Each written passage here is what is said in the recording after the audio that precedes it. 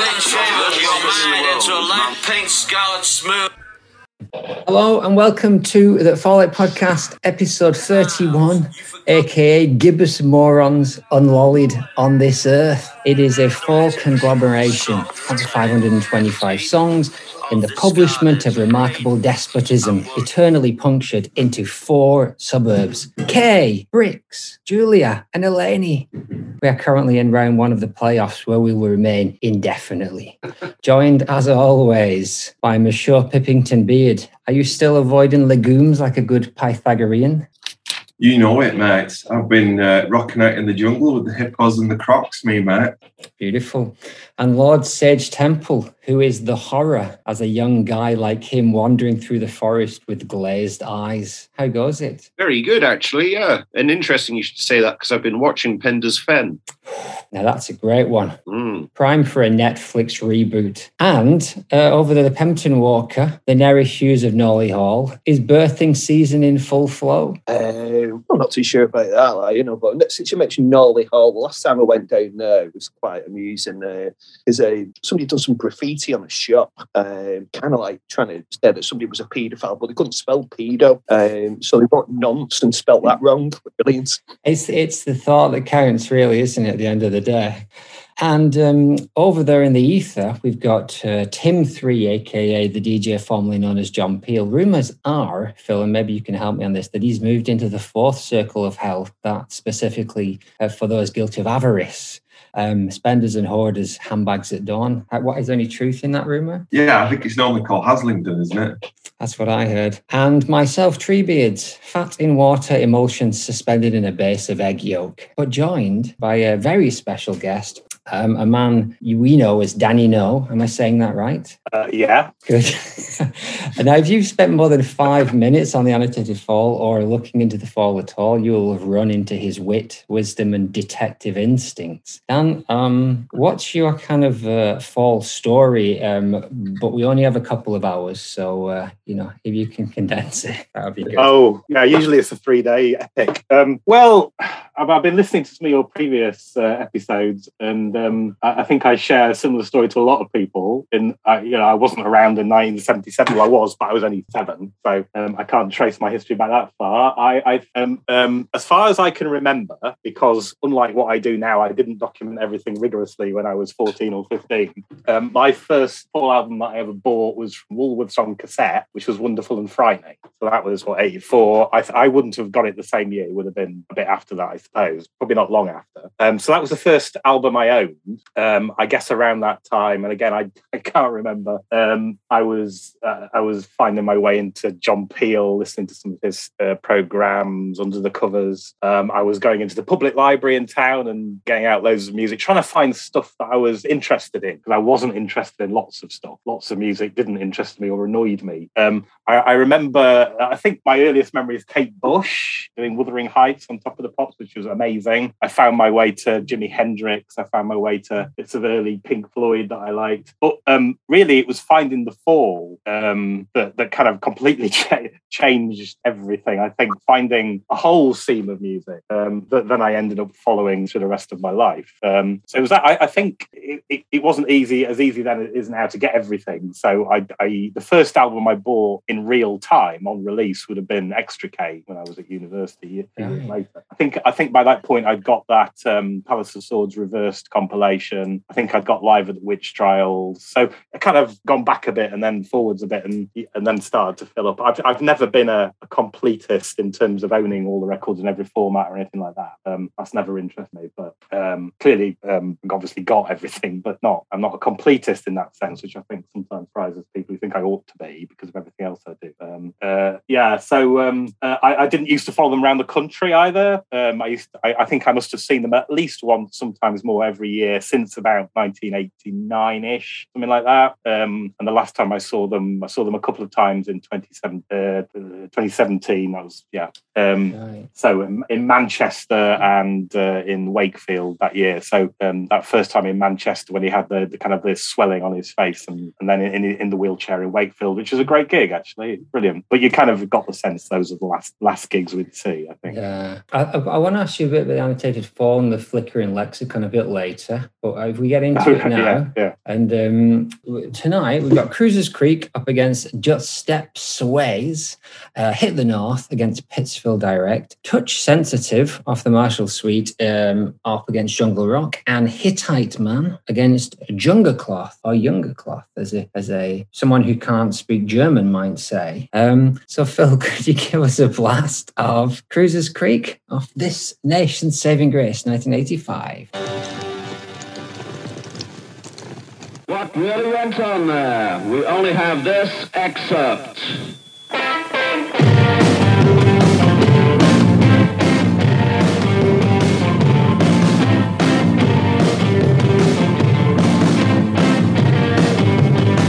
There's a party going on down around here. Cruisers Creek, yeah. Watch the shirt tails flapping in the wind. Sidewalks running. See the people holding from the back. Pat boulders tilting. There's a party on down around here. Cruisers Creek now. Cruisers Creek, yeah. Cruisers Creek, yeah. Cruisers Creek, yeah. Cruisers Creek now. Cruisers Creek now.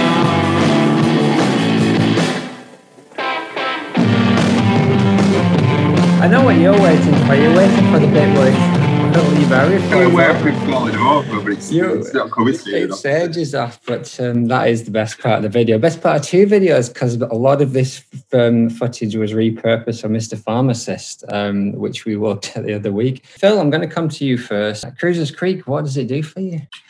So it's not one of my favourite albums, but I do like this tune. It right from the off, his Megaphone Lovecraft opening, I think, really sort of sets the scene really well. The music is kind of a bit relentless, isn't it? The big drums and what could be a very uninteresting guitar riff is really pumped up in a good way with the distortion. Lots of handbrake turn changes and sort of razor sharp edges to the way the music's performed.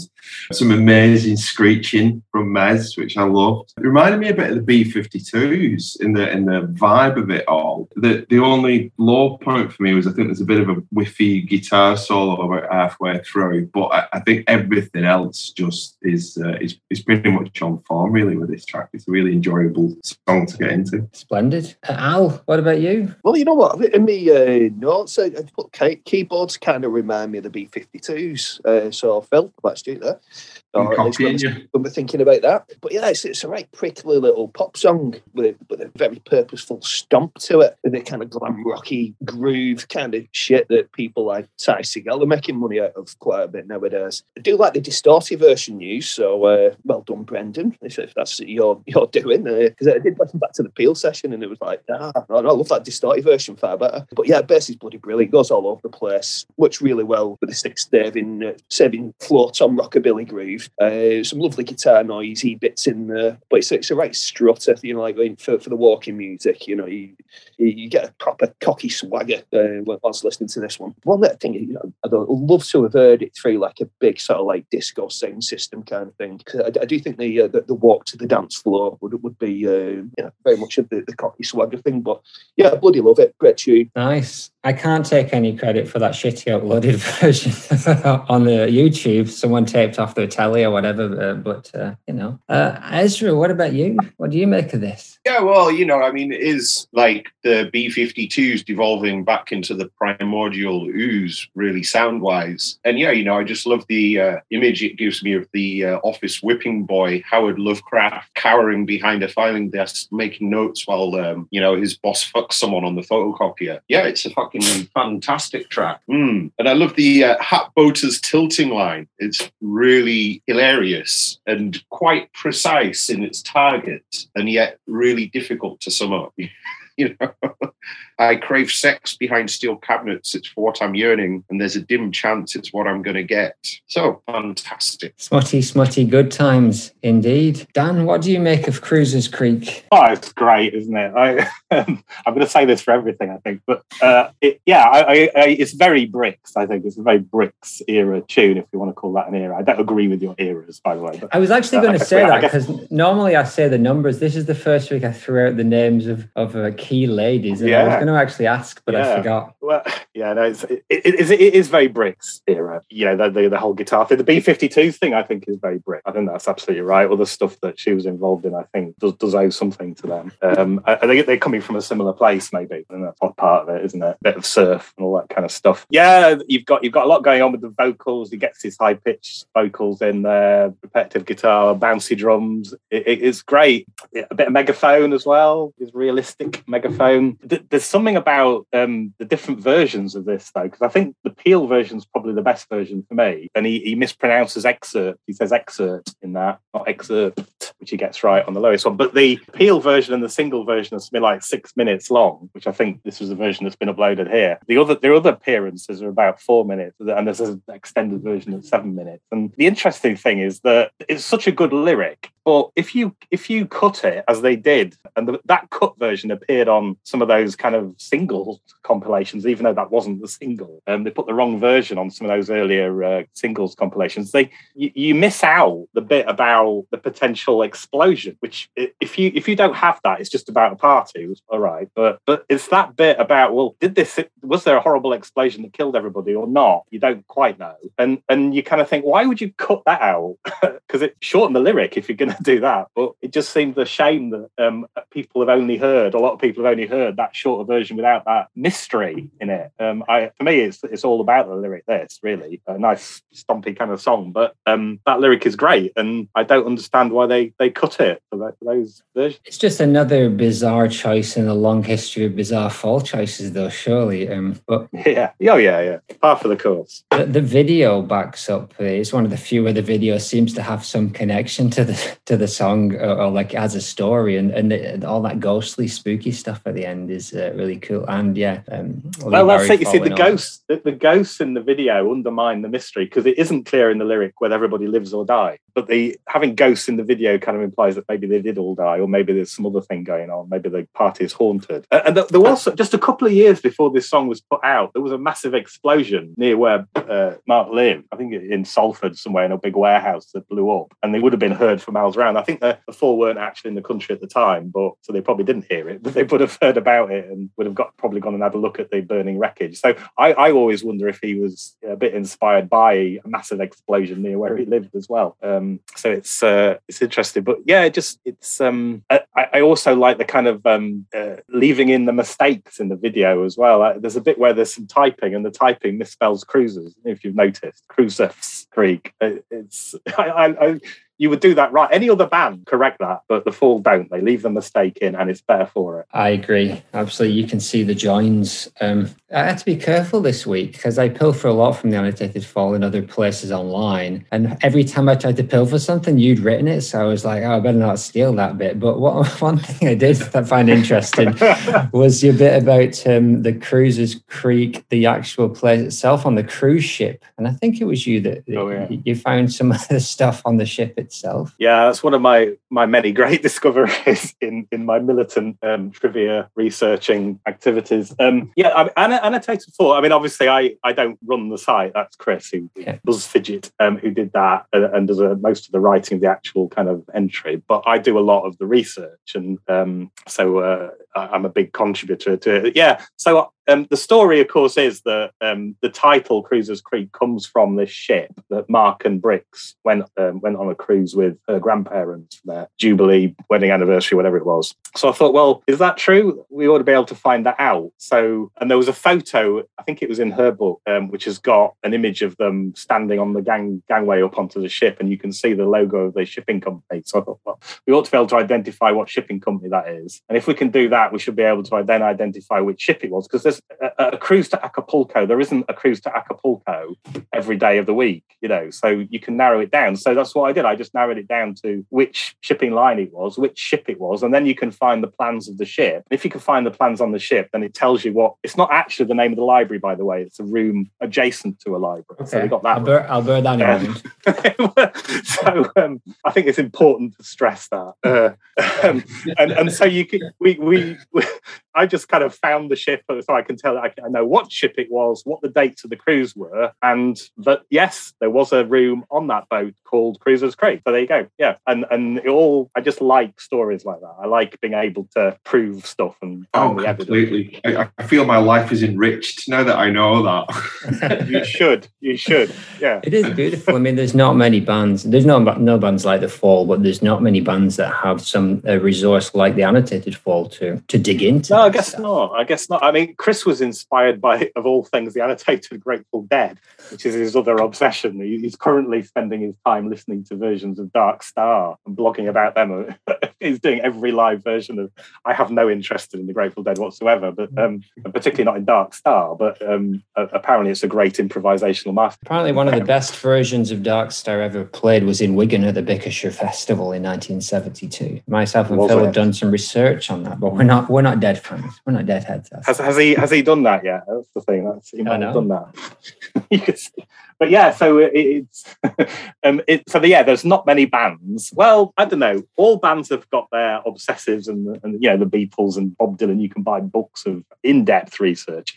And I always thought it was a shame that there wasn't enough attention paid to the Fall, because there's so many layers to what was going on, and there's so much in there. And I think there was kind of a realization that the way he wrote was kind of built out, that people knew about the story behind Wings with the Civil War, and that was based on a real incident. People knew about that, and there was a few other things that people knew about. And you've got Mark Fisher writing, first person really to write seriously about those lyrics, although I think he's mainly wrong about a lot of it. But I think what we've found in putting a lot of effort in over the last few years, and as I say, it's a shame people haven't done this before, is just how much there is that he's borrowed from elsewhere. It's a real, and I don't think it's bad writing. I think it's great writing. He's bringing in all these sources from different places, adverts, cartoons, films, and we're starting to just discover style, it's very collage. He doesn't write the same way all the time, but when he gets and I've spent so long staring at lyrics now, and there's certain types of lyrics he writes certain ways. There's that clanging approach where he finds a word that sounds a bit like a word and uses that to take it in directions. There's loads of songs like that, and he writes different ways, but so many that really are kind of collages of different sources. Spectre versus Rector, there's lines there out of films and so on that we had no idea about. I didn't find the key one out of was it Premature Burial, a line that lines about flowers that was borrowed out of Premature Burial. But the only reason anyone found that is because there's a group of us looking at this stuff and thinking, where does that come from now? Because the chances are it will come from somewhere. and the extent to which he did this is extraordinary. I haven't looked in detail at any other band's output, but I don't think there's many other bands that have got lyrics that are built that way. That's really unusual. When people quote, it's usually from another song or from the Bible or some common quote that people would recognize, and he doesn't do that. He takes them out of sources that no one would know. I mean, the other one I'm particularly proud of is Dr. Buck's letter, where I found the magazine that he was quoting from. My greatest achievement in Fall trivia, and no one's going to know that. No one would. People knew it was from a magazine, but not which magazine. And I just think just that first time he did that song live, where he must have walked on stage with that magazine and just read from it, and that takes a particular approach to rock and roll lyric writing that I don't know many other people have. Or his pedigree of approach is, and this is something that I've spoken to Brendan a lot about, and I know Ezra's got a lot of insight into, but it's like that William Burroughs modernist, James Joyce kind of approach to words, isn't it? And borrowing and stealing and in being inspired is all kind of mashed up into one thing. It is, yeah. There's is it Florence? I can't remember her name, from Dry Cleaning. The way she writes her lyrics is bits and pieces picked out of everyone. I was listening to an interview with her, and I thought that's what Mark does a lot of the time. He's taking stuff and putting it together. You make something else. It's great. I think until we really put a lot of attention on it, that people really realise. People have been saying he's a great lyricist, but I don't think people really listened and understood what he was doing. And I think now we're beginning to. Yeah, treating it more as a literary kind of thing. I think if you look at people like the Sleaford Mods, where it's a lot of slang and kind of like street stuff, but it doesn't have that same literary stuff. We said the same about Sean Ryder, for example. You know, it's great kind of rich stuff, but it doesn't have that literary kind of background. Yeah, Mark doesn't use a lot of slang, I don't think, really. A bit like mithering. You don't get a lot of mithering in rock songs, do you? But other than that, he doesn't really use a lot of. I don't think he's trying to be too parochial. I think he would avoid being too kind of Manchester, Prestwich, Salford, Lancashire. I think he's writing for a bigger audience. Yeah. Well, let's get what Tim 3 thinks, and then I'll throw my 2 pence and we'll move on. If we go at this pace, we'll be here till tomorrow. But it's good stuff. Good. It's very good stuff. Right, Tim 3 has scraped onto the wall a fine fall track with a somehow bluesy riff and entertaining central conceit, but it's a bit one note and lacks any sort of tension or real feeling. I'm always left feeling like it could do with a kick up the arse to get it going. I like it plenty when it's on, but wouldn't pick it out specifically to give it a spin. Yeah, I'm a big fan of it, actually. I think, and I really love the break or the chorus, whatever you want to call it, that kind of that switch. I think it just does enough to keep it interesting for me. And I love the lyrics and what you said before, Ezra, about the sex behind steel cabinets, which reminds me of the older lovers stuff about get ready for old stories of teenage sex from the early 60s kind of vibe. He's got this kind of like smutty idea of offices. So I don't know what went on in the short time he worked in one, or this is all readers' wives stuff. But let's move on to Just Step Sideways from Hex Induction Hour. Does not, like you've used up all your allowance of experiences. Cocktails where the mass of two well-known people. Last chance.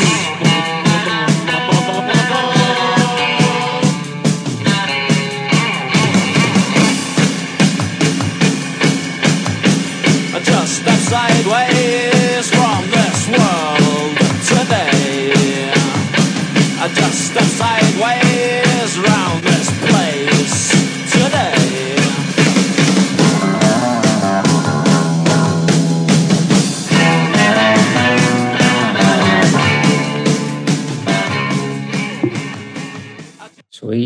Sweet. Ezra, you're up first. What do you think? Well, this is a firm favourite of mine. I think it's fucking great. It's really lovely when, the Fall get quite direct, when Mark gets quite direct and on the nose with his lyrics and his messaging, and he does it really well here. The song's got this kind of anthemic, cracked, mirror stacks, Motown kind of vibe to it, and these weird, ghostly kind of backing vocals, which are just kind of whispered in quietly. Yeah, to me, it's almost a medicinal song because it just makes me happy that other people think those things, which I have too thought. When what used to excite you does not, like you've used up all your allowance of experience.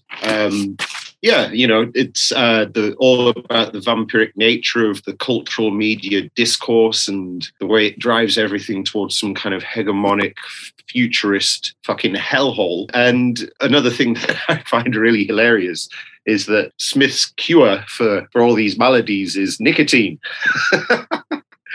which is very funny and quite shamanic. So, yeah, it's such a fantastic track. I could listen to it all day. Go a long way. Alistair. Hello. Do you like this song, Alistair? I very much like this song, Mr. Brendan. I think it's brilliant. Love X, it's one of my favourite LPs. It's very poppy, I think, really. As we mentioned, the sort of Stax kind of groove to a bit of a, Northern Soul-y type. Yeah, repetitive beat. But yeah, I love the rhythm section groove. The guitar's great. Love the backing vocals. They really complement, Smith's contribution to it. Fast, up-tempo, proper making the drummers work hard. Damn fine tune. Damn fine tune indeed. Dan, what do you make of this one? Yeah, it's great, isn't it? As well. I think it's Riley's, or he wrote most of this, I think, didn't he? And I think he said somewhere that he thought it was one of the best songs he ever wrote. Well, I know in Paul Hanley's book, he points out that actually what Mark's doing is he's fitting his lyric to the tune rather than the other way around, which wasn't necessarily what we always did. So even Mark recognised this was a good pop song. The lyrics are a very kind of early 80s for the Fall, aren't they? The Hex kind of approach to stuff. The production is great. It sounds to me better I prefer the production on this to Lecky's production on Cruisers Creek. It feels like there's more air in it, and it feels like it's more dynamic. And I have a lot of time for this. And if you dig into the lyrics, there's loads of stuff to get under there too. Yeah, the Eastern Bloc rocks to Elton John, not least. Which they did not long before this was written. Yeah, there was an argument went back and forth about whether it was precog or whether it happened. Oh, it happened. He did. Elton John went to Russia. There's a documentary about it on telly before all of this was written. Yeah, no, not long before. Good. In my mind, these two songs actually have a similar kind of template, similar kind of approach, tempo, kind of structure and everything. And it kind of comes down to just which side of that, whether it's the more melodic, kind of dense sound that works for you or the kind of more spacious. And the drums definitely hit harder on this one. But I'm swayed by, I don't think this one keeps me as interested for the entire length of the track. I love it when he sings the riff. And I think, Dan, what you're right there, you recognize that's a great riff. I'm just going to sing the melody of that riff. And I do really like it when he does that, and love the backing vocals. But for me, it doesn't really go anywhere in the way that Cruisers Creek kind of makes that really sweet detour. But having said that, it's still a great song, still one of my favorites. And I love the idea in terms of the lyrics, his hypnotic induction process, his commercial last chance. I just thought there was something sci-fi about stepping sideways into your new life, like an alternate timeline or something. He talks about futurists and stuff, but there's nothing really in the lyrics that suggests. But the idea of like just step sideways is a Philip K. Dick title from like one of his short stories would definitely be called that. They're all called things like that. The Last Robot's Hat and things like that. Why do they abbreviate sideways? Do you think there's no other song on Hex has got his title abbreviated like that? No idea. Sways. He doesn't even say it like that. No, it's odd, isn't it? Another weird choice, but oddly right in its own way. How about Tim 3? What's Tim say? So I like this one a lot. Probably the lightest moment on Hex, but I love the pounding drums and the sinuous riffs. Sounds like they're having fun too, which always makes a difference in the Fall oeuvre, in my opinion. One thing the podcast has taught me is that I love the Fall most when there's some excitement in the delivery. And if they sound bored, I feel bored in response. Not here. Not here. Thrilling. Is this moribund? Don't let it whip you. Come on, Phil. What do you think? I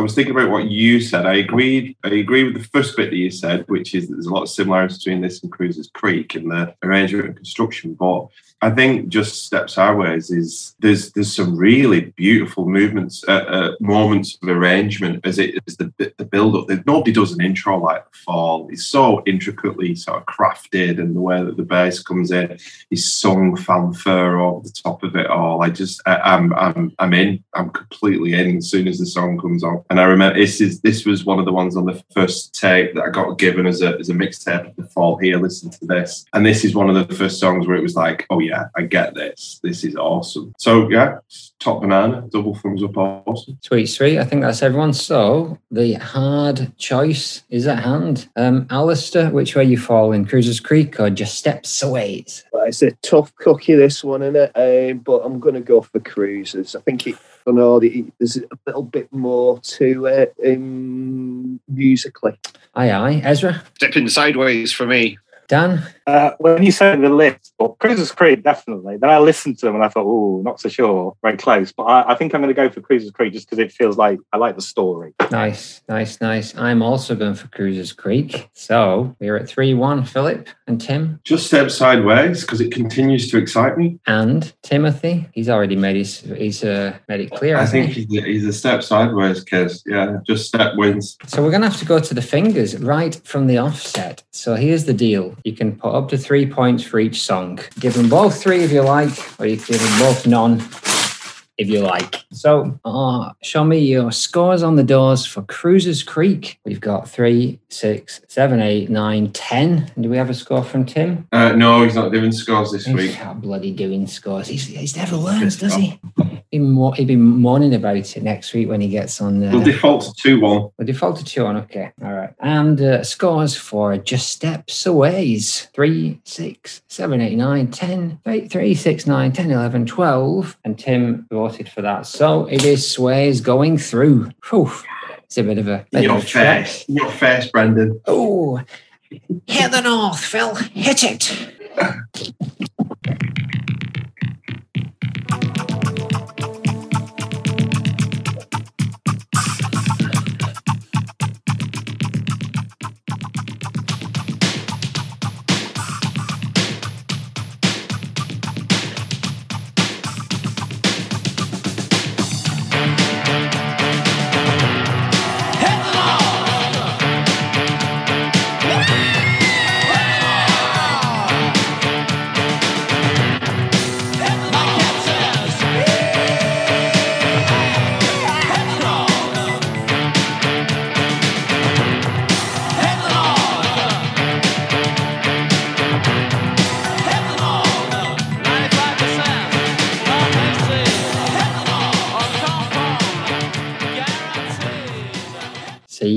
Funky Size caught in there, brought his better half along for the video. Ezra, what do you make of Hit the North? Well, it's fantastic. One of the things that I've really enjoyed about the podcast is the, getting the opportunity to see all of the F.A.L.L.O.U.T.P.O.D.C.A.S.T videos.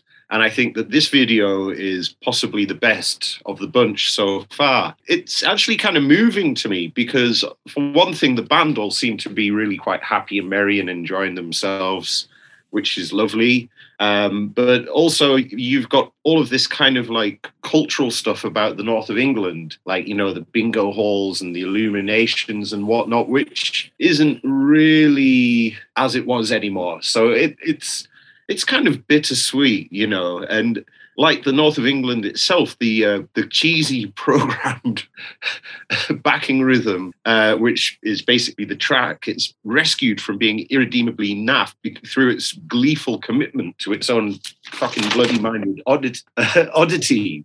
And yeah, I love the lyric, from the back third eye psyche, the reflected mirror of delirium, Eastender and Victoria's lager, the induced call, mysterious, comes forth, hit the north. What a champion piece of work. Indeed.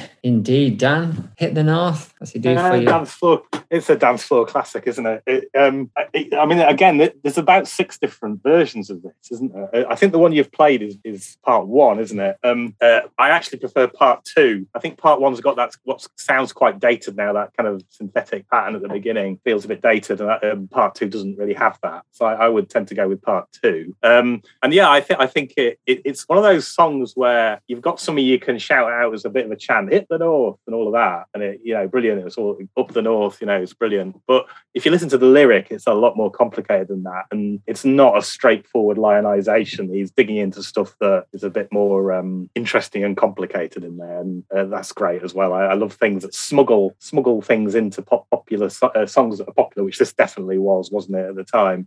Smuggle things in there that people aren't necessarily expecting unless they listen properly. So yeah, great. I love it. Yeah. So part 1 is the standard version. Part 2 is an excellent variation. Part 3 is an extended version. Part 4 and 5 are like electro dub versions, and part 6 is a cut up and reconstructed. Interestingly, it wasn't easy to find them though. They're all scattered. It's like when you type in Hit the North, you would imagine that all 6 parts would come up, but no, YouTube does not want it to be that easy. But very interesting stuff. Computers infest the hotels. Cops can't catch criminals, but what the heck? They're not too bad. They talk to God. God's cop. Yeah, that's James Anderton, isn't it? He's talking about that. Yeah. And the Mondays do that God's Cop song where me and the chief got slowly stoned, which is also Anderton, which is great. I think this is what Smith said in an interview. I think the North-South divide is nonsense, but I don't envy anyone who lives in Reading, Swinton or Northampton. They're horrible new towns and the people are spiritually dead there. So it's not against the South per se, just things in it and the people who live there. Poor Alan Moore. Exactly. Who's up next? What does Tim 3 think of this? Well, I shall tune in and find out for you. He says, hit the north, a case in point, lightweight track without anywhere near the heft and clout of 4 big hitters. But the sheer exuberance of it pulls it back. I love the honking fake horns and the dad dance happy stomp. Yeah, I'm with Ezra on this, that it is just the commitment to it. And that's a big thing about the F.A.L.L.O.U.T.P.O.D.C.A.S.T, Smith particularly, singing over anything, no matter how cheesy or inappropriate or terrible. His just commitment at times to it just wins you over. Just the honesty, even when he's taking the piss. And I do like the fact that, Simon Rogers, who's kind of not spoken about a lot, but has obviously had a huge influence on that era, professional panpipe player Simon Rogers, who programmed up his workstation with some Gentle Giant samples. And before you know it, it's Marcia Schofield's greatest hour, as you described it this week, Phil. So Dan, the other week, Phil called me out by saying, what is your favourite Marcia Schofield song? I was at a bit of a loss. So, Phil, you haven't had a go yet, have you? What do you make of Hit the North? No, but I've not really got that much to add. I think Ezra pretty much summed up everything that I had to say about it. I think it's a really great bittersweet sort of tribute to, or a snapshot of a very particular time that we can probably all sort of remember, but has gone without slipping into sort of some kind of nostalgic slump about it all. That's not coming back anytime soon, is it? But there's something about how comfortable they feel in that environment, isn't there? And even Bricks, as the kind of foreigner outsider, seems to be just lapping it up, being like, sat in the bingo hall with all the oldies and having a few too many milds for the night, and shouting bingo probably overly loud and getting a bit too excited about fish and chips. So, but I do take what Danny was saying about the kind of dated sample sounds, but I do think it wins. I think it's kind of come full circle through the sort of the cheese, and then kind of I kind of like it now, to be honest with you. But I think it's glorious. And I think we'd be a bit amiss here, Phil, if we didn't say this week a kind of Wigan staple of someone who supported that kind of scene in some ways, and our musical upbringing. And Alistair, yourself too, Russ Miller of the Tudor House passed away this week. Love and thoughts to his family. And absolutely, yeah. Let's move on to Pittsville Direkt off shift work. What about me, Brendan? Alistair, what do you think of it? Don't go to Al. No, don't go to Al. No.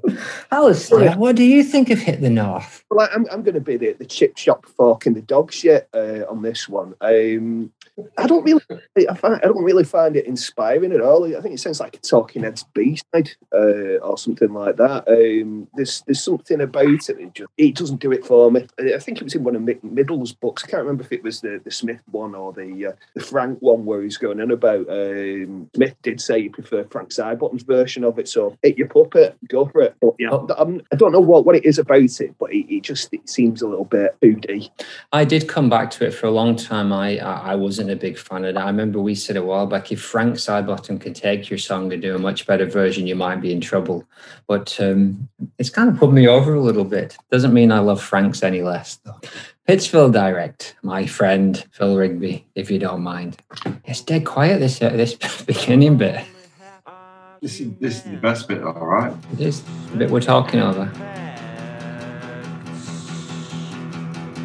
I'll fade it out now.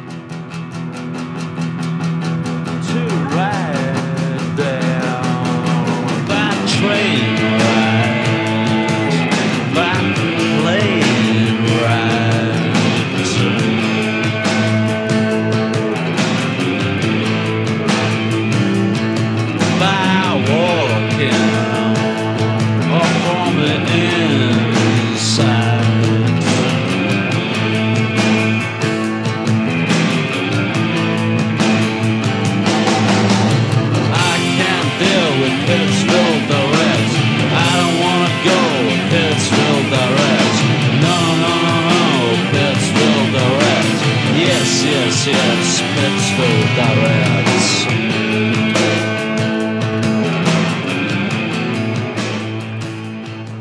This is the kind of anemic indie pop that is my bread and butter. And the F.A.L.L.O.U.T.P.O.D.C.A.S.T didn't do too many, but when they do it, I love them. But I know one chap in this room who doesn't like piss poor indie pop. So we'll wait when he comes from the other side and tells us his thoughts. But for me, Yeah, I love the backing vocals where it's like the same line comes in over and over again, but Smith's singing and there's almost a harmony there. It's got a gentle vibe. It's just, it's jangly. It isn't doing a huge amount, although I do like, what are they doing at 230 Park West? Why have they got those masks on? Eyes Wide Shut came to mind with that, but it sticks to a pretty standard structure. I thought any other vocalist, I don't think it would have done it for me. I think it's because Smith, again, brought himself to it that it added to what could have been a pretty dull song. Dan, what about Pittsville Direkt? It's lesser known in the canon. Yeah, just the album track, isn't it? It wasn't a single, obviously. I quite like it. I like the spoken word kind of beginning, and the music kind of building up behind him, and comes in, and I kind of feel he should have gone louder at that point. But it kind of just turns into kind of this kind of lurching rumble kind of thing going on through the song, and there's not much more to it than that. There's really interesting stuff in the lyric. You know, the citizens of Pittsville Direkt will be out scaring ghosts. You mentioned the masks line. There's a line about riding out to where the planets roam. I kind of feel there's other songs in here, or there's bits here that might have turned into something else and didn't. The vocal sounds kind of exhausted in a way. I don't know if that's deliberate or he was exhausted. It maybe was that. But there's something that's not quite right there. I'm not sure what it is. But yeah, I like it. But you wouldn't choose it to put on a Sunday morning, would you? It's something about shift work. It's a transition kind of period, and he's coming, and there are times when he does sound like he's had enough. But it has its charms. What about Tim? Let's get out of the way. What does he think? He's not been pulling his punches today, has he? So he's written about this. Sounds miserable and interminable, and in the end has nothing to recommend it, in my opinion. I was hoping that a new year would see him with a little bit of He's got worse. If anything, those rings of hell are not working for him. Phil, what do you think? It's a bit of an odd one, this, isn't it? The first couple of times I listened to it through, I thought this has got all the ingredients I fucking hate. It's like really kind of lethargic and bits of almost country slide guitar creeping into it. And sounds like you wrote it. Yeah. Yeah, exactly. It's what I was beating to the punch there. But after a few listens to it, it was, I don't know kind of what changed really, but there's something really, there is a charm to it, and it sort of grew on me. And I think even the kind of relaxed / lazy tempo and style of it really, I started to get into it after a while. So it did grow on me. It's not a kind of straight out the gates winner, but it's certainly got things about it that I've enjoyed. Nice. Ezra, what about you? Yeah, I mean, like so many other tracks from this period, I really feel like it's let down by the production. You know, it's got a nice kind of brooding serpentine guitar riff going on, like the kind of somber downbeat feel of the music. It perfectly matches being trapped around cranky and cantankerous people, which is what it seems to be about. I love the line, stood off train platform, crushed cig and cut, which is just a perfect vision of what you might do on a train platform around that time. So yeah, you know, it's by no means a bad track, but yeah, it's just a shame the producers didn't turn up the rock, I think. That's always a good idea, really, isn't it, Alistair? Should they have turned up the rock more? Possibly, yeah. There's a lot of potential in this one, really. It's like it's kind of okay in parts, Curate's Egg. It's definitely better than some of the other stuff on Shift Work. I haven't found it yet. It was pretty much a low point in my opinion. Not that counts for much, but you know, you got the nice sort of like bluesy slide guitar, it really reminded me of, I can't remember the name of the song, I'm terrible with the titles, but we did it early on. It was a B-side, a really early B-side, but it's that kind of slidey, pretty much the same riff, really, like Witch Trialsy type era. Of Angles. Yeah, that's the one. That's a bugger. I can hear that. Yeah, reminded me a bit of that, but you know, it's kind of okay, but it doesn't really, you know, shine too much. Like the backing vocals were only making Eastern European bog or something like that, and the nice shite analog synth at the end's good. But yeah, I'm not so sure about the fading either. But yeah, I'm a little bit unconvinced with this one. But like I said, it's better than some of the other stuff on Shift Work. Aye. Well, let's go to the vote. Philip, Hit the North or Pittsville Direkt? I'm going to go Hit the North. I think. Aye. And me too. Dan? Yeah, Hit the North. Yeah. Ezra? Hit the North. Aye. Alistair? Hit the North, and don't forget to hit Little Frank. All right. And Tim 3, he's a Hit the North man, surely. He's Hit the North, lad, yeah. Did you know there's Wiggins in the video as well? I did notice that Wigan is up there, front and centre. I took a screenshot and posted it several times just in case you missed it. It reminded me, it's Grim Up North by the KLF as well. Maybe at the flip side of Hit the North. And apropos of nothing, let's move on. Before we move on, though, Dan, I wanted to ask you about the madness or the genius that is the flickering lexicon. Could you tell us a little bit about it? Genius. Of course it is. Yeah, it needs updating. But yeah, no, so the flickering lexicon is my attempt to do all the lyrics broken down so you can look up any word that appeared in any Fall song and find out which song it was, where it was, how often it appears, and all of that. Yeah. And that kind of the thing they did for Bibles and so forth. Except when they did Bibles and things like that, they used to have to sit down with knives and several copies of the Bible and cut things out, and it used to take them years. And there was one done for the Beatles years ago where they had to do that, and but I had computer help. Nice. The technical term is a confluence. Concordance. Concordance. Okay. Concordance. I've had a bit of contact with academics who are into this kind of stuff, and they're quite interested in it. I was told I'd done better than one of their students. I have no background in this kind of stuff at all, but I just thought someone should do it. I think there was some conversation on the Fall forum about it, and I said, well, just do it then, and did it over a period of time. It does need updating, and clearly some of those later songs you can't hear what he's singing really clearly, so it's difficult. How long did it take you down? I think I did it over just a period of a few weeks, just like every day. Wow. Spending an hour or so in the morning, just kind That's of really listening to every song, transcribing the lyrics, and then it was relatively straightforward. It was complicated, but it was then relatively quick to put it through a computer program to generate the breakdown. The thing is that obviously at that time, Annotated Fall, I think, was only just beginning with, or maybe it was just before Annotated Fall, I can't remember. So it was the F.A.L.L.O.U.T.P.O.D.C.A.S.T had the lyrics for most of the albums on their site, and I was building on that, but then correcting them. And then when Annotated Fall, I really don't remember the order of events, but then I've had to take into account changes since. So my update will have to include all these changes. And of course, there's some stuff that people will never agree on. So you've got to make a decision as to which lyric it actually is, and people get very angry about that kind of stuff. Rightly so. But you can't. I then get accused of being trying to be the source of truth, which, it's just you've got to make a decision as to what the word is. And I had to make a decision about whether to include all that and all those kind of helps and stuff. But I decided they weren't really words, so I don't generally include them except where it's funny to do so. So yeah, it's the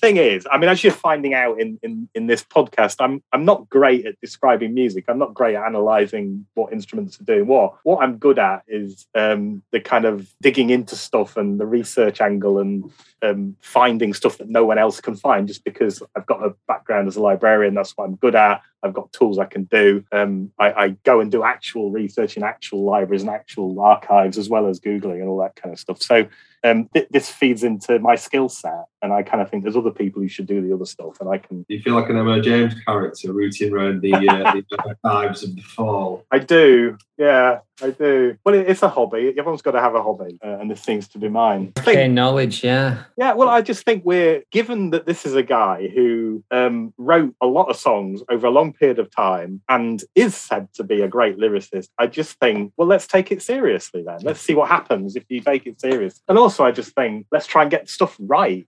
People don't like getting stuff right. But I'm that guy in the pub who looks stuff up when people are talking. I am that irritating man. I will look something up. I just think, why am I bothering debating whether something's true or not? I just look it up and see whether it's true or not. I think it matters. I hate being in the pub with me. There was one really particularly interesting back and forth. I think it was either between Chris and some lad, or you, Chris, and some lad, and it got pretty heated. There was about 70 or 80 comments down on one thing, and I read the whole thing, and it was like, it was over like just a couple of words, and it got really heated. It was a gem. It was a delight, and I agree with you. sometimes it's funny just to take it like that. I don't, I don't take it seriously. But on the other hand, I do take it. I did a thing. I do some stuff about researching the photographs as well and finding out where they were taken and when they were taken. And there's one taken of Mark Smith under what turns out to be a railway bridge in Salford, and I found out which railway bridge it is just by a process of looking on Google Maps and seeing which bridge it was. And then when I was in Salford, I went and took a photo of the area and then measured where his head came to on the bricks to see how high he was, because there'd been a debate about how tall Marky Smith was, and I figured you could work it out from that he stood against a lamppost, and you can work, the bricks are so high, and you can work it out. So I did that, and you kind of think when you're under a bridge in Salford with a measuring tape trying to find out how tall Marky Smith is, on the one hand that's a little bit too obsessive. On the other hand, it's funny as well. It's funny to do it, but you actually have to do it for it to be funny. So I don't know. I walk the line between being completely mad and being funny about it. Well, you're amongst friends here, Darren, because we've had the How Tall is Marky Smith debates, and as well as at the Christmas party, we had his astrology charts up of all things. So right. But this is what God's should be work, done. Absolutely. I mean, it's like you got a body of work, 500 odd songs, 30 odd years. Why it's a gift, and now it's not going to be added to. It now's the time to see what gems are in there. Yeah, it's there to be looked at. Absolutely. Let us move on to Touch Sensitive, 1999.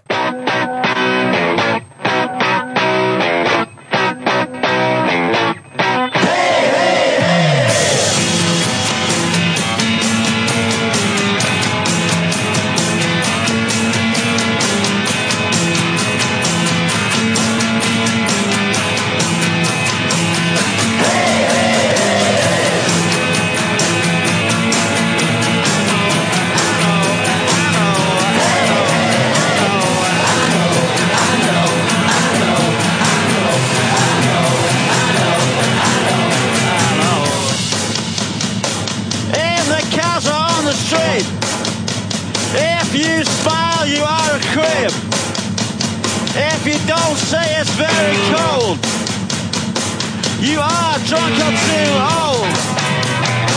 They say, what about the meek? I say they've got a bloody cheek. Look at that white suit. That is beautiful.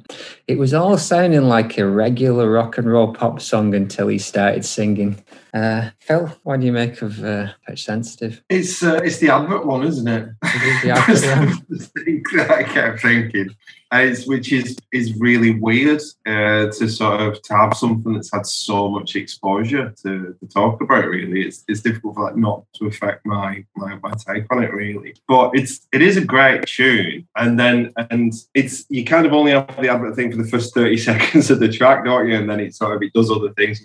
I've not heard this bit of the song as much, so it's quite exciting because it's not an album that I'm massively familiar with, to be totally honest with you. But I think the production's really good on it. There's a lot of fun. There's a lot of jumping around and shouting, probably inebriated, which is all good stuff. I love the style of singing that Mez adopts here, the Uncle Peter, Charlie Chuck kind of style of shouting directly into the microphone with overdrives. And I think everything's sort of popping about it, really.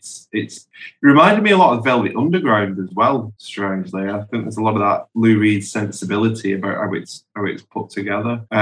So yeah, I think it's a jolly little number, really. Aye. Dan, what do you make of this one? Oh, this is one of my favourite Full songs, this one. And it's off an album that's really odd. I love Marshall Suite. I think it's a great album, but it's an ornery beast, that album. It's a real hodgepodge of stuff. And at the time it came out, it was you kind of think, wow, this is the direction this is going in now then, is it? And they kind of didn't in the end because the band didn't last, but it's great. And this song, it's a shame that everyone said it's the car one. It's a shame, isn't it? Because it's so much better than that might suggest. The guitar part's very reminiscent of Iggy Pop track Girls off New Values, isn't it? It sounds very similar. I'd be surprised if it's not a straight borrow. I think it's also a really funny song. People that say the Fall have no sense of humour that have never listened to any Fall song in their lives. Particularly, this is a good one to show. I love that that "Hey, hey, hey, hey" is completely irresistible. There's a really good Peel version as well, which is kind of a little bit rickety and maybe a work in progress lyrically. I know I could play this forever. I think it's absolutely wonderful. And from the time it came out, it was such a troubled time, clearly, for Mark and for the Fall, and that they could do stuff like this. It's amazing, really. This is also the one that was the subject of that court case over Simon Hitchcock's contribution, which was funny as well. So I just think the story of this, that it's a car advert and a court case, and I guess those two things go together, and is just wonderful. And the video is just this really cheap kind of video. It's brilliant. I just love the whole thing, about everything about it ever. It is kind of the garage pop rock hit that he wanted to write, and it could have gone top 10, but in the end, of course, he went like number 50 or something. And it is a shame that it's remembered for the car advert one, because it took me a long time, a lot of listens to kind of get over that. But yeah, that era where they'd imploded, and basically I heard Grant Showbiz talk. Basically, it was just, well, he sometimes big ups his contributions a bit over the top, but he basically said it was him and Julia who put the band back together and made it, put this album together. But I saw a live version of it where the band was struggling to play even this rudimentary. I think they're on the Channel 5 thing or something, and it was pretty rickety version of this, but great song, great tambourine work, great white suit. Alistair, what do you make of it? I think everything's been said that I kind of think about it. It's a great garagey tune, isn't it? Nice sort of overdriven sound to it. It was on the advert for the F.A.L.L.O.U.T.P.O.D.C.A.S.T, wasn't it? That's right. And yeah, we discussed the court case previously, which was quite amusing with the rulings. But yeah, it's a brilliant overdriven pop song. What else can I say? They could have had a bona fide hit with it, couldn't they? Aye. Lyrically, so you're dying for a pee.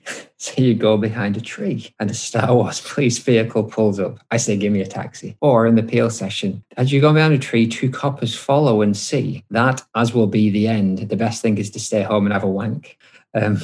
So maybe not his most literary, but delivered with such aplomb, And I think the court case was about whether it was a Star Wars police vehicle pulls up. P-A-U-L. It was something ridiculous. The court case wasn't about that, but I think Simon Hitchcock was trying to claim that the lyrics were something they were not. So that and he claimed to have written some of those lyrics, and so it was just, they were nothing like it, were they? But the court case was just about ended up being about the strings and whether he ought to be paid for doing the strings for it or something. Fair enough. We haven't heard from Tim 3, have we, on this? What does Tim think? Oh, he has put touch sensitive, not as good as I used to think it was, and always sounded utterly terrible live. But that riff is golden, and the backing vocal chant wins me over. I wonder what a Star Wars police vehicle looks like. I think this would be a lot better if Burke hadn't written the second half of the lyrics in the taxi on the way to the studio. Harsh judgments, but it's the only way he's going to get better, isn't it? Let's have a listen to the. Wait, I haven't. Sorry, Ezra. I'm forgetting everybody. Ezra, what do you think of not Jungle Rock? What do you think of the Hey Hey Hey song, whatever it's called? It's happened. We've hit the moment when you're falling apart now, haven't we? Yeah, I think it's one of their very best ever. I think it's fucking brilliant. I think it's infallibly good. The string part is like an enormous cherry on top of a wonderful kind of garage rock cupcake. Yeah, it's fucking hilarious. You've got all the classic Fall tropes of boozing, public transport, the Bible. What is it about? Like, I feel like it must be about the overly nannied youth, clean living and complaining about the cold, while the nation transforms into a police state under their noses with Star Wars police vehicles. You Puritans. Fucking great. It's, I just love this song so very, very much. And I suppose that's all I have to say. That's plenty. And I'm glad I let you talk in the end. All right. Jungle Rock.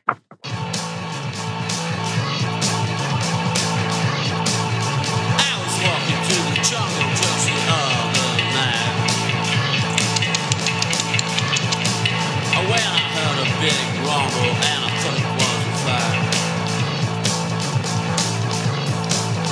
I lost all volition and began to move my feet. It was a jungle drama doing a knockdown beat. It was a jungle rock. Jungle.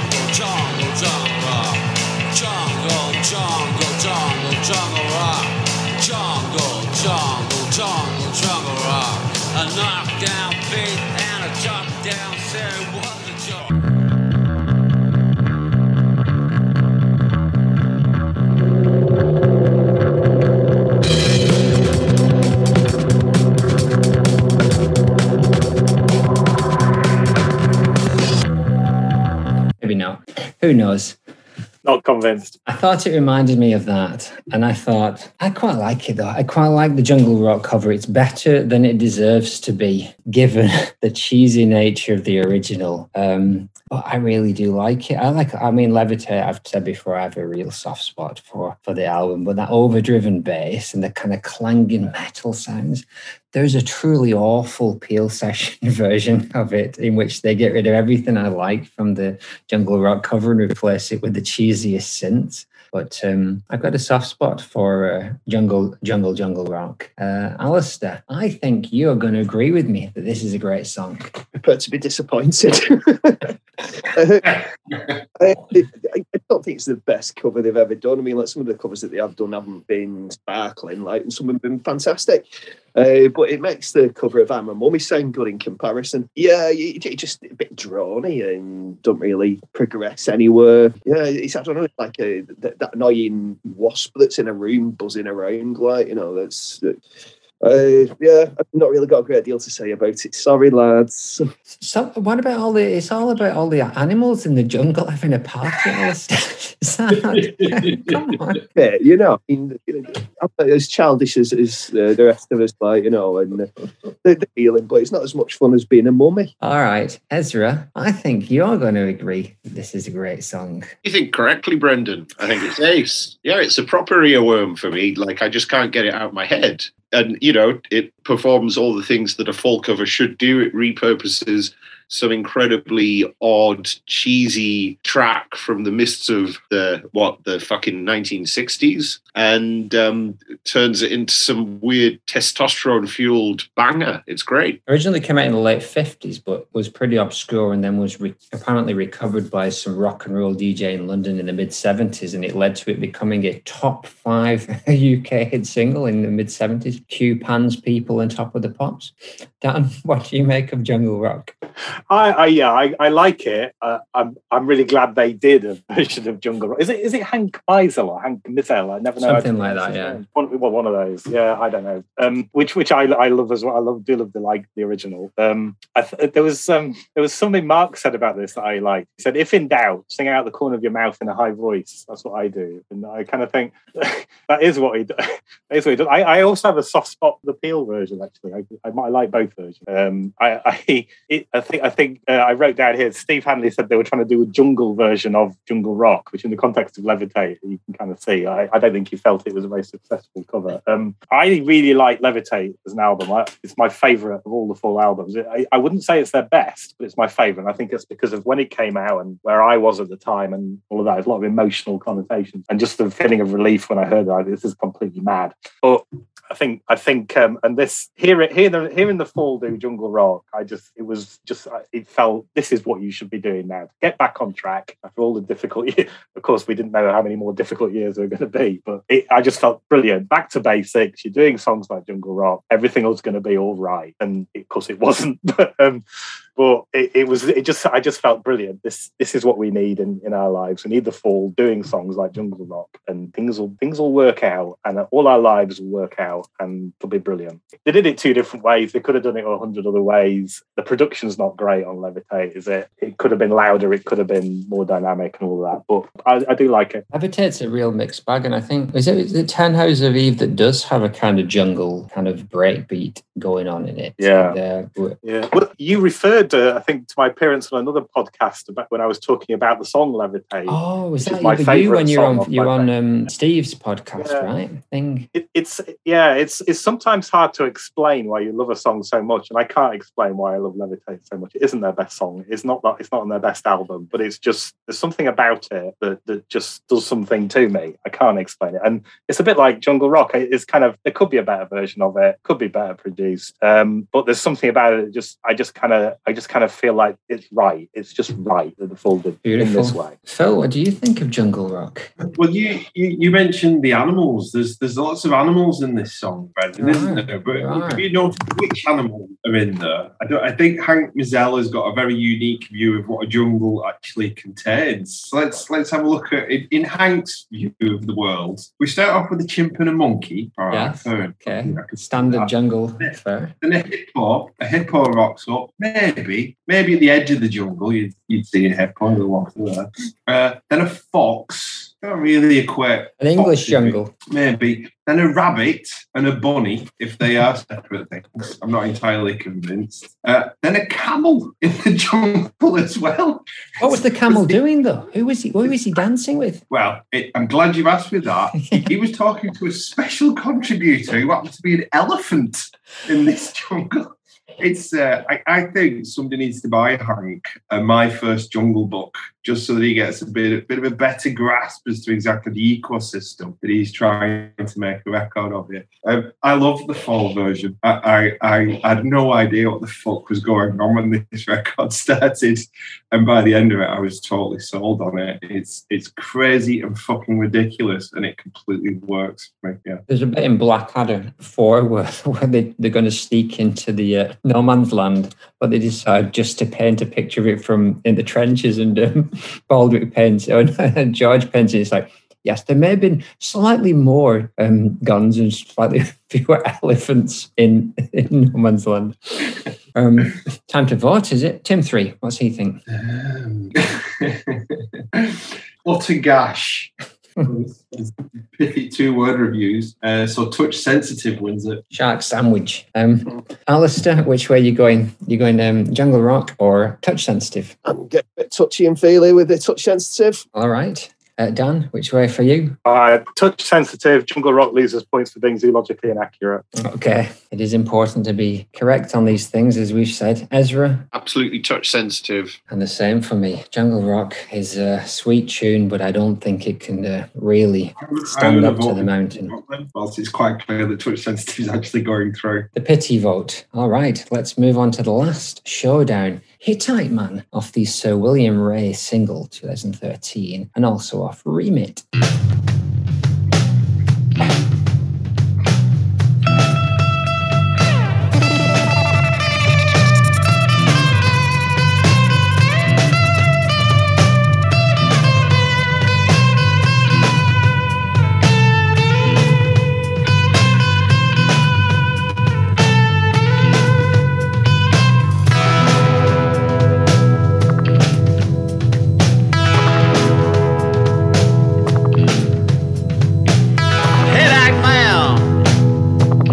Emerges from the ground, white robes,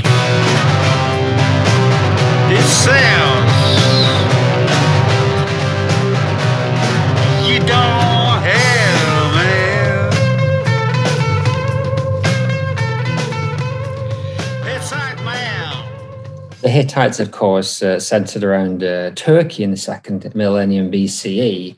And also, Mark claims in bits of Chile. Ezra, what do you make of the song Hittite Man? Yeah, it's very nice. You know, I like the kind of Eastern desert surf guitar going on there. Interesting that whereas most kind of prophet-type men in fall songs come from the gloom, emerge from the dusk into the twilight streets, this dude's dressed in white coming out of a sand dune. Really nice track. I'm really curious to know what a scalded crucifix is. A great lyric. Exactly. One whose mum's caught him with his hands in the biscuit tin, no doubt. Alistair, what do you make of this track? I really like this one. It reminded me a lot of Man or Astro Man. I mean, easily like pick apart the surfy, what it sounds like, because there's bits in it sound like Red, bits in it sound like Dick Dale. But yeah, I think it kind of like falls in the middle somewhere, which is where I came for the Man or Astro Man conclusion. Great tune, yeah. Hittites get mentioned in the Old Testament quite a bit, where they're often smitten by the children of Israel. Not smitten, a bit Snorted. Yeah, something like that. Knotted. Yeah, brilliant song though. I'll leave it at that. Indeed. Philip, what about this for you? Hello, they were smitten with the children of Israel. Listen, Phil. Really You've read the Bible. Come on, tell us what it really says. I'm going with smitten. That's it. No, That's canon. What a glorious tune this is. Every time we play something off Remit, I keep meaning to mention the artwork off the front of the album because that is one of my favourite covers. I love that picture. Like there's loads of. It's like one of those Renaissance pictures, isn't it? Where it's just a snapshot of a scene, but there's obviously a story going on with people looking in different ways and stuff. It's his sister who did the same sister who did Grotesque. Oh, is it really? All right. Suzanne. It's because it's got that kind of, not so much Hogarthian, but it's got that kind of sense of there's something going on that you've got to work out in the picture. So I really like that. I feel like I'm watching a Tarantino movie when I'm listening to this tune, and I think it's really well arranged. I think the performance is absolutely spot on with it, and I love the electronic textures going on in the background, like some kind of scary alien is hiding in the shadows of the song, which I think is great. The lyrics, like Ezra was saying, there's some absolutely blinding lyrics in here. It goes from the mundane of, Stacey, David and Julie to these more kind of mystical, psychedelic kind of imagery of prophets, as Ezra was alluding to. Give us morons. What a great line that is. So I think there's loads going on in this, which is absolutely fantastic. It was a bit of an unknown quantity when I put the playlist on, but I was thoroughly enthralled with it. Smitten. Low, I was smitten by the Hittite man. Beautiful. Dan, what does this one do for you? Oh yeah, I love this. I'm a big fan of Remit as an album. This was, I think, was a B-side to Sir William Ray, wasn't it? Which I like as well. I think this has got a kind of very classic, distinctive Greenway guitar part, and it does great guitar things, ringing guitar part there. And the rhythm section's sort of grinding away. And the lyrics, there's loads in the lyrics. I think he obviously put a lot of work into that. There's a lot to I understand there's quite a lot of debate about whether the Hittites in the Bible are the same as the Anatolian Hittites. I think he'd been reading some of those dodgy history books, hadn't he? And which I'm glad he did, because I think it gave him good ideas for songs. So yeah, I love the fact his vocals are brilliant on this as well. He's got high-pitched bits, growling, the whole gamut, and it's just really, really good in every respect. Yeah. It's one of his best Tommy Coopers, and then he goes into the really soft, silly, like, and Stacey and Julie. It's brilliant. It's a really good vocal, and I'm not remembering. Is Remit a Grant Showbiz production? I can't remember. I don't remember. No, it's not. He produced it, according to... Smith got credit on Remit and also on Sublingual Tablet, I think. But whether or not, and Akira Melling put his hands in some of the production around that. Ding has got engineering credit there. Grant's got engineering credit. There you go. Right. So I always think some of his best vocal performances are when Grant's producing. I think Grant Showbiz really got the way that... Were you looking then, Dan? Because in my mind, you've just got like some kind of map in front of you of the whole tree with red string attached with photographs and stuff. And... I just looked at the F.A.L.L.O.U.T.P.O.D.C.A.S.T. online discography. I assume that's what anyone would do. Oh, what a disappointing this is it. I don't do anything special in that. I've got a better memory than anybody else or anything like that. But the only difference is that I know I've not got good memory, so I look stuff up. I don't understand why other people don't. Sweet. There was a bit of period of time where there's a few albums that are a bit too pub rocky for me, and the Imperial Wax here, it gets a bit solid. And I think these last three albums, he moved on from that. And it reminds me of and I don't know if it's deliberate because of the nature of the lyrics as well, but it has that kind of, all those Saharan guitar bands that kind of got popular around that time. The Tinari Wen, I think, is the bigger one. Yeah, they're great. From Mali and all the really good, Saharan and North African stuff. And it's got that kind of vibe, and I don't think it's a coincidence. But if they've done it deliberately, it's a great choice, because it's a great song and just so much space. It's so beautiful and great lyrics. Yeah, just all these sub bass sounds and squelches and stuff going on as well. Yeah, it's awesome, fantastic. Who's not had a pop at this yet? Tim 3's not said his bit, has he? So this is what he sent through the ether. A crawling and filthy thing with a terrifying closing. I really like this one, especially the all low end bass rumble, although I wish the guitar didn't sound so Boss guitar pedal-like. Something a bit more subtle would make the song sound so much better. Only been in the room. Is that everyone? we move on. Let's have a look at Junger Cloth off Sublingual Tablet 2015. It was a blast, Philip.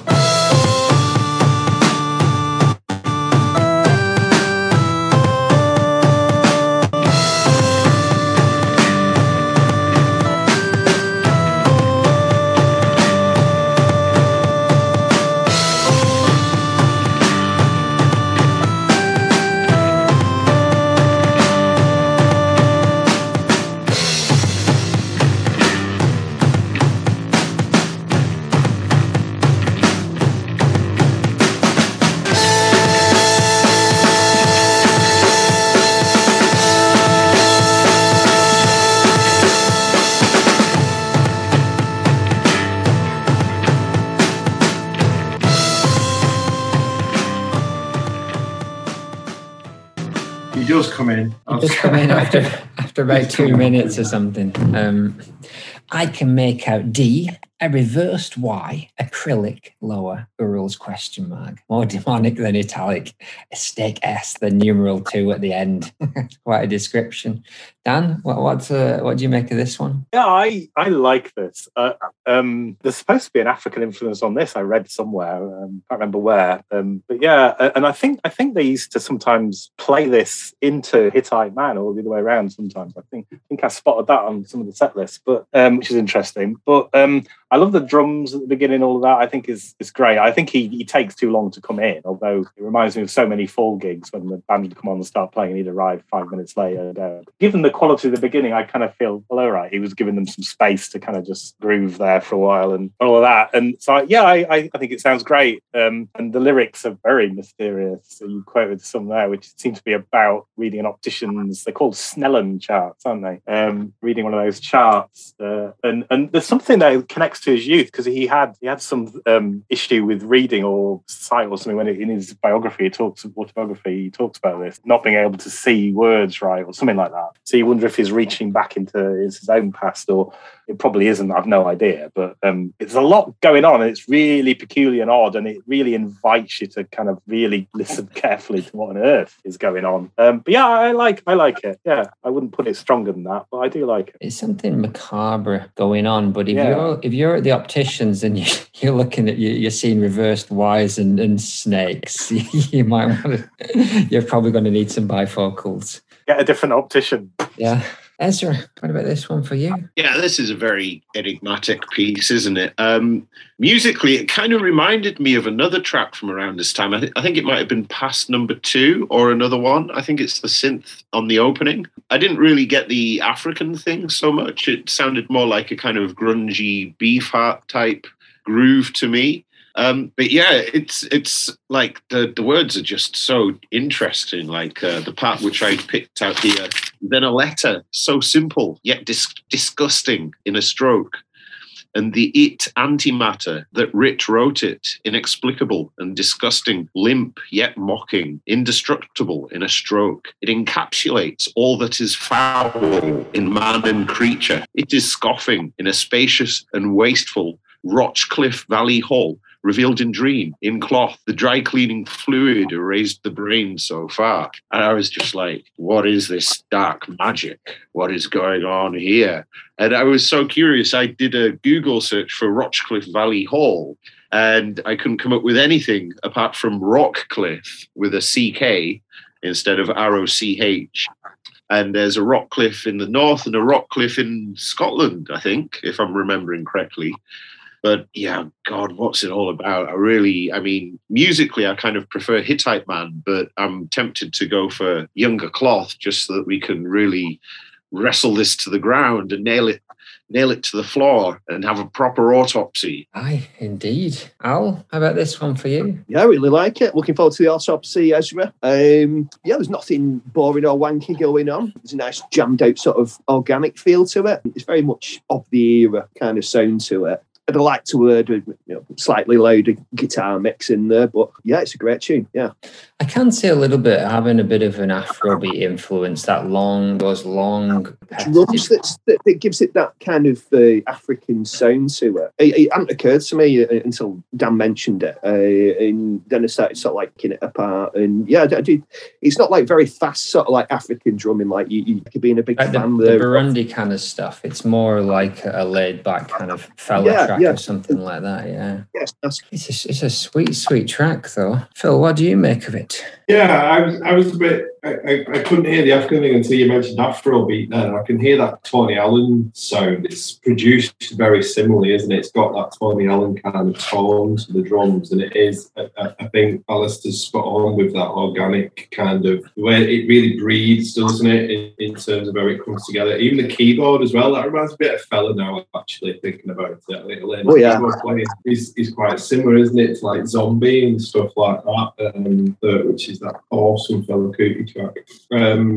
I love this album anyway. I think I don't really think they put a foot wrong on this album. I think it's absolutely fab. Yeah, and to be honest with you, I think it's Ezra's managed to switch my vote. So I was going to vote for Hittite, but you've talked me into Junger. I think this will take a little bit more time to one pick. So I'm going to throw my vote down early. There you go. It's the toughest choice of the evening, but similar to those two long form tracks at the beginning, it has the same kind of epic pieces that plot a kind of path. And I could definitely say these two could fit back to back. I think the big difference is the keys that come in on the second one, but there's a lot of similarities between the two tunes. But having Eleni up there, and there's an alternate version of Hittite Man where Eleni plays more of a part, and I could say these would fit back to back, but they're awesome. I mean, if anyone needed to make a case that the Fall's last few albums were worth listening to, you couldn't go wrong with this. Magic. So what's Tim think? On the Ector sketch, he has scribbled great synth cheese preset and a wonderfully building opening. The choppy funky guitar is a surprise when it comes in, but it fits brilliantly. Mark vocally is on fire. Reminds me a bit of the essence of tongue and delivery. Production-wise, I think it could be so much better than it is. The balance just seems off somehow. Still a somewhat elusive number that I struggle to fully get a grasp on, but definitely it sits somewhere near the top in the latter-day catalogue. Sweet. And so the toughest vote of the evening, possibly. Phil, you've cast your vote already for Junger Cloth. Ezra, which way are you going? Oh, it's fucking tough. I'll go with Junger Cloth and regret it. Dan, which way are you going? Well, it reminds me a bit of the difficulty I had between Cruisers Creek and Just Step Sideways. I went for the kind of the story lyric in that one. So I'm going to stick with Hittite Man. But I think the lyric hangs together better. It'd be tempting to go for the more mysterious lyric. I kind of like those too, where they're a bit more cryptic. But no, I think it is a tough one. It is a tough one, but I'm going to stick with Hittite. It's been a great set of tracks this evening. I mean, we're at this point where basically, even though it's a random choice, every week's throwing up these kind of showdowns already, which is just testament to the depth of quality in that catalogue. It's unbelievable. Yeah, you see, the trouble I have with what you're doing, because you're doing it all wrong, of course. Of course, it's this element of chance you've introduced, which I just think that's unacceptable. I set up this poll which pairs every song against every other song, and that's better. It never ends. You just keep doing it forever. Yes. That's the only way. Really. That's right. What you should do is go back to the beginning and start again. Really. I know we thought about it. And you see the way I do it. It's kind of I don't have to do a podcast either. You see, so, there's been a couple of them along on the fall forums and places. At the time I've seen them, and it's kind of football league approach or something, isn't it? You ought to do a bit like a tennis match instead. Or I think it was P.O.D.C.A.S.T who says, P.O.D.C.A.S.T said something along the lines of like anyone who even tries to give a top five just doesn't get it, or they're doing it wrong. But we shall persist. I guess you've got to finish now. You've started. More or less, I think so. And we'll do it the right way. Yes, we'll do it again. Yeah, get to the end, start again, do it properly. Al, which way are you going? Oh, well, I've been smitten and snotted by the Hittite Man. Him? He has given scores for this, but his main vote is for Junger Cloth. And so I am going for Hittite Man so that it goes to a vote. It's fingers. What did Tim put in terms of his numbers? He's given Junger Cloth 3 and Hittite Man 2. Okay, so it's a close one. All right, let's go first. Up to 3 points for Hittite Man. 3, 6, 9, 12, 13, 14. That takes him to 17. Oh, that's a big score. And out of 3 for Junger Cloth. 3, 6, 9, 10, 11, 12, 13, 14, 15. 15 for Junger Cloth, 17 for Hittite Man. So Hittite Man makes it through. But in a few weeks, we will reach the halfway point and we will be allowed to bring those tracks back. Those 100 tracks that we said didn't deserve to go out. We'll all get another chance. And that rounds up proceedings for the evening. Dan, thank you very much. It's been a lot of fun. Thanks for inviting me. I've enjoyed it. Yeah. More than expected. Maybe you can come back in round 2. We'll see. Yeah, that'd be nice. Thank you, chaps. I shall see you all next week. Have a good one. You're an old. Yeah. Bye.